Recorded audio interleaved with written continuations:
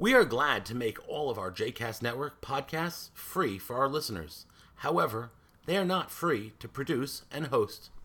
Please consider making a donation to JCast Network to help support our work by visiting jcastnetwork.org/donate. Thanks for your support. You are listening to 2 Minutes of Torah with Rabbi Danny, a JCast Network podcast. For more information about Rabbi Danny, please visit rabbidanny.com.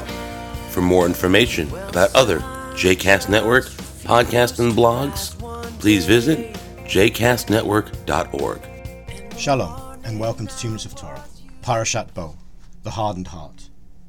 When many of us read the story of the Israelites' exodus from Egypt, we can become uncomfortable with the idea of 10 plagues, especially a plague that involved the killing of all of the firstborn children of Egypt.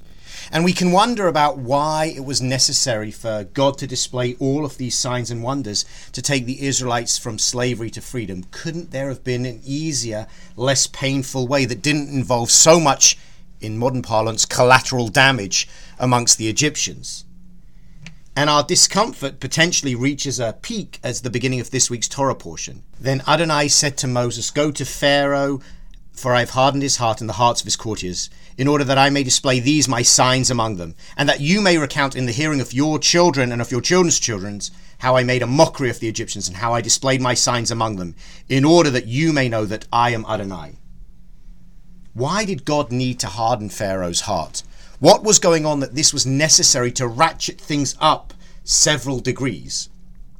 Increasingly, as I reflect on this story and the narrative that we have in our Torah, I wonder if Pharaoh needed to be taught a lesson. Sometimes a leader's behavior is so deplorable, so unacceptable, that we have to call them out on it, and we have to not just call them out on it, but challenge them directly. Attack the behavior because it is inappropriate in that society. Pharaoh had reached over to that level. The things that he had done were such that he needed to be taught a lesson, and simply taking the Israelites from slavery to freedom would not have been sufficient.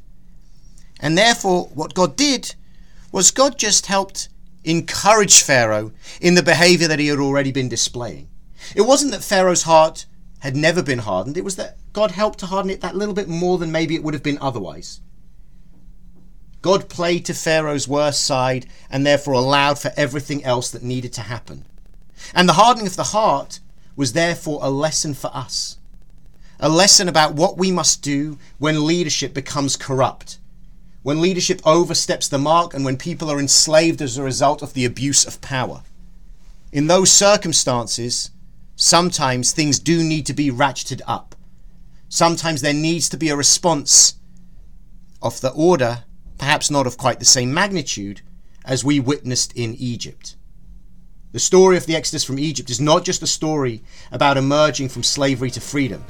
It's also a story about the corruption of leadership and how that must also be challenged. Shabbat Shalom.